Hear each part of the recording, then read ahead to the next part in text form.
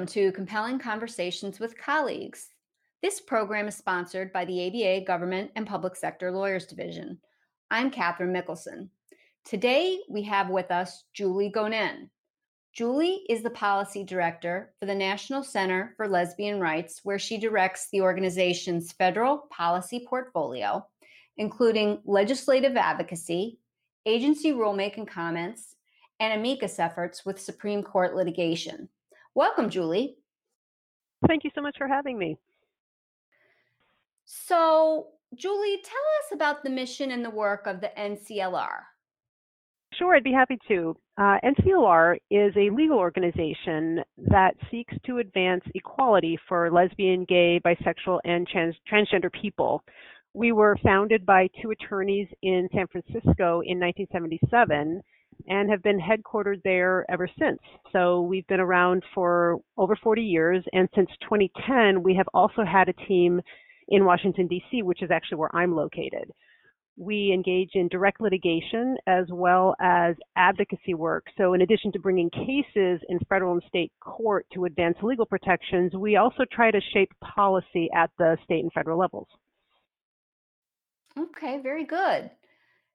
Can you give us a snapshot about what you do on a day-to-day basis? I can try. One of the best things about this job is actually that no 2 days really are alike.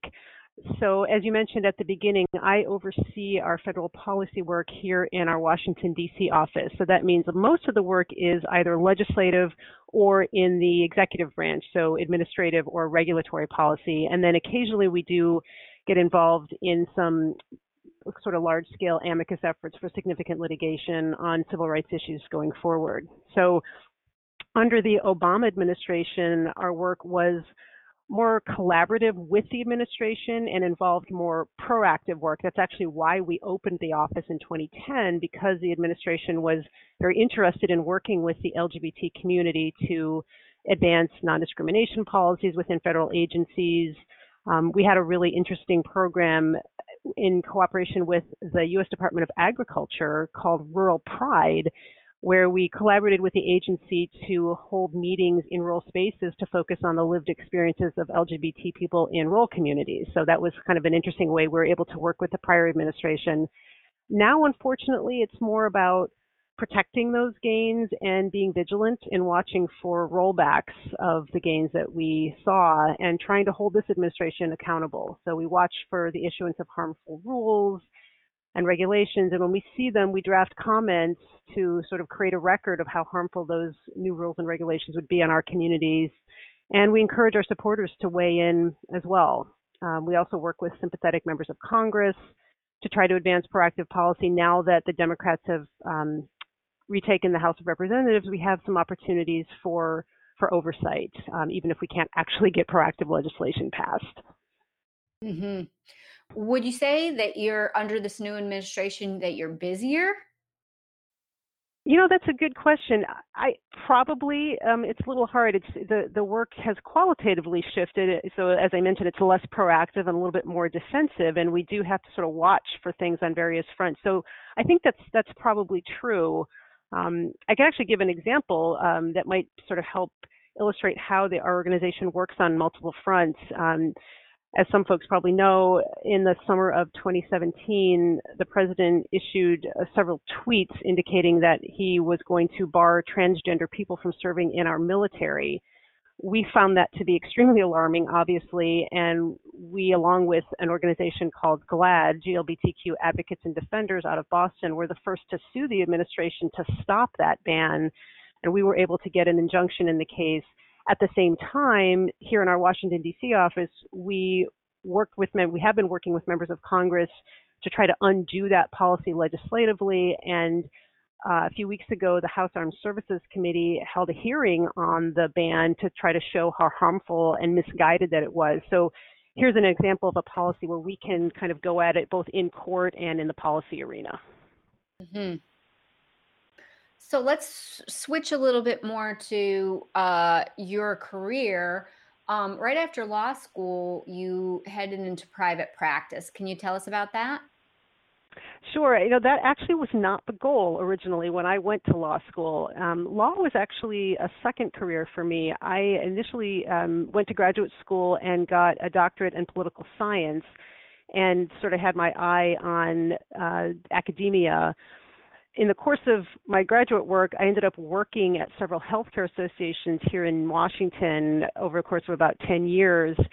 And at the same time, when I was doing my PhD work, I ended up focusing on impact litigation. I was very fascinated in that kind of avenue for policy change and became so fascinated with it that I decided I actually wanted to do it and not just study it.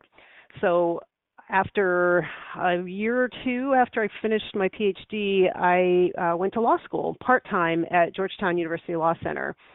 When I finished law school, I balked a little bit at debt, having to repay student loans, even though they weren't as bad as some because I did work during law school. So I went into private practice, and I focused on health law because of the health policy experience that I had gained over the prior 10 years. So I joined the firm Epstein, Becker & Green, which had, and I believe still has, the largest health law practice in the country, and I spent about 6 years there. And then I joined a small firm of some former Epstein Becker attorneys called Potter and Murdoch. Then I moved to a third firm at the suggestion of a friend, which provided an opportunity to go back and do some more healthcare work. I have no regrets about going into private practice. I learned a lot. But yeah, that wasn't initially my focus. Mm-hmm. So in 2012, you left private practice and you joined the nonprofit world. What prompted you to make that kind of switch? Well, as I mentioned, that was kind of my goal from the beginning. I had become, as I said, very interested in the idea of using the legal system as a way to affect progressive change.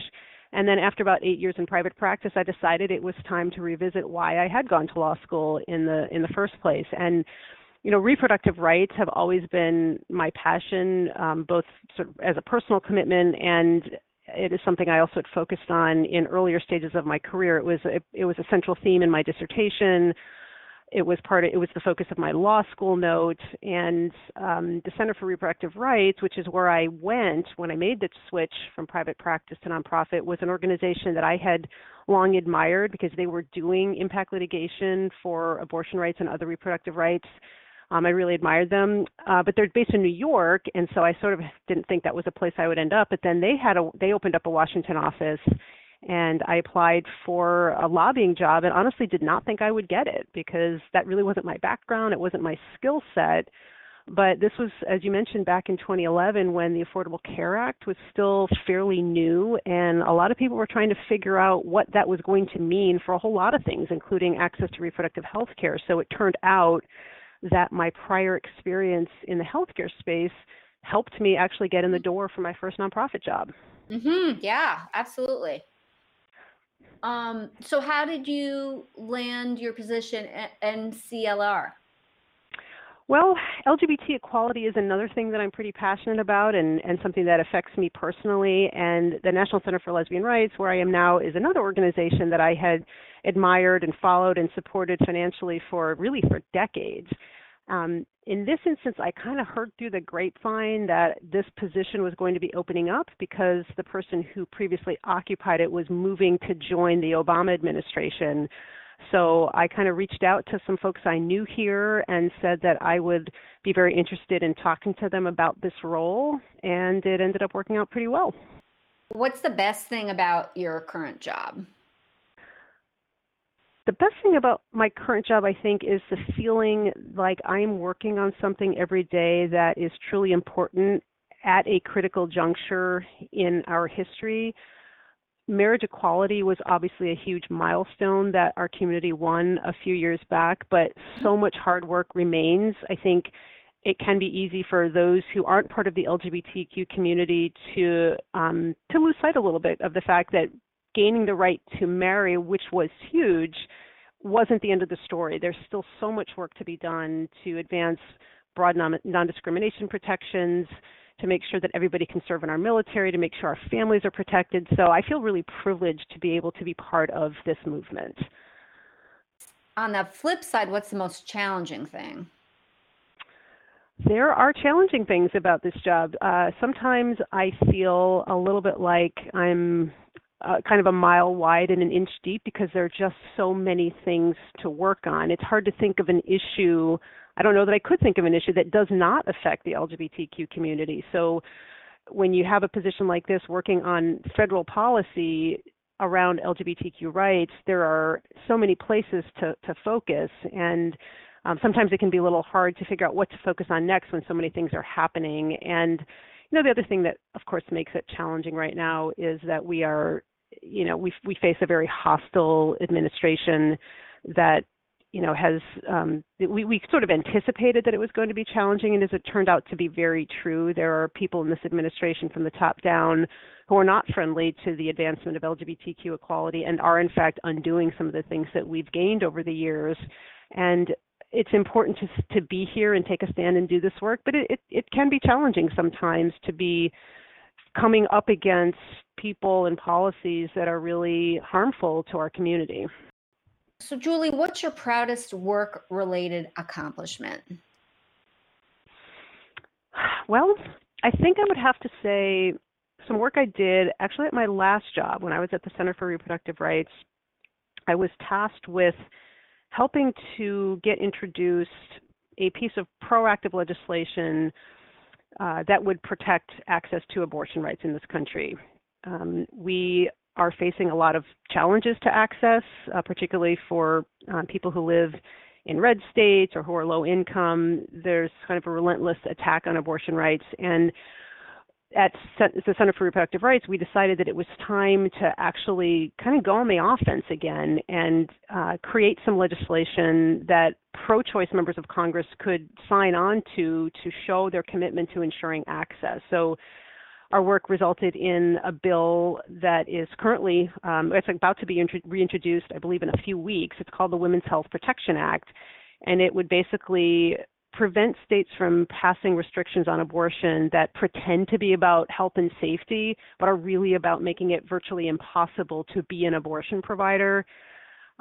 When I came into that job, that was one of the biggest challenges that was put in front of me. So I was working on both the substance of the law as well as rounding up support from other organizations and finding sponsors on Capitol Hill. So it was kind of a multi-pronged effort. It was a tremendous amount of work, but we ended up with a really good piece of legislation. We had some hearings in the Senate. We've had some lobby days now to bring people from around the country to show why this work is important. So I feel really proud of helping to get that off the ground, and I really hope that someday I'll get to see it signed into law. Oh, that would be cool. It would. So what advice would you give to a law student who is interested in working for a nonprofit advocacy group? Well, I would say perhaps the most obvious is that they should probably expect a little bit less money than if they go to work for a private law firm. But I will also say that as far as salaries in the nonprofit sector go, legal jobs do pay better. So that's one thing. I think back in the day, I had heard that it was difficult to move from private practice into public interest work, and I have actually not found that to be true. I think that public interest organizations recognize that the experience that private sector lawyers bring to the table is really valuable and important. So I don't think that it sort of taints you if you've worked for a law firm and then want to move into public interest work. I was able to negotiate that shift. And also, as I alluded to earlier, don't underestimate the usefulness of prior experience that you have. I never thought that my health policy and health law background would be the thing that would help me make the move into public interest work, but it actually did. So I think people should look at their background and realize that it could actually be helpful in ways they don't anticipate. And then maybe the last thing is to not be frustrated by the apparent lack of jobs. The universe of jobs in the public interest space is smaller, I think, than what you're going to find in the private sector, particularly if you're interested in a very specific issue area. But there is also a decent amount of turnover, and if you're patient, the jobs will come along. Great advice. If you could have dinner with 3 lawyers you don't know, they could be living or dead, who would you pick? Wow, there are so many. I feel like the obvious answers would be, Ruth Bader Ginsburg and Hillary Clinton, but So I'll cheat and I'll put those aside. I would say I'd love to have dinner with Catherine McKinnon, who Who is, is that? she is a legal scholar who was one of the very first to really advance feminist legal theory, feminist jurisprudence, and crafted some doctrines that we now almost take for granted, like around sexual harassment in the workplace. Her work I read with great interest when I was in graduate school, and I think that contributed to my fascination with how being a lawyer is a great way to be a social change agent. So I'd love to meet her. I would love to meet Sarah Weddington, who represented Jane Roe in the obviously incredibly important Supreme Court case of Roe versus Wade. And I think for the third one, I would say Thurgood Marshall. He was one of the pioneers decades ago in actually using the court system to advance civil rights when other arenas like the legislature were hostile. So he was a pioneer in that area, and again, that's why I went to law school, was to do this kind of work. So I think I would include him on my list for my dinner party. Those are great picks. Well, Julie, that's all the time we have today. Thank you so much, and thank you all for listening.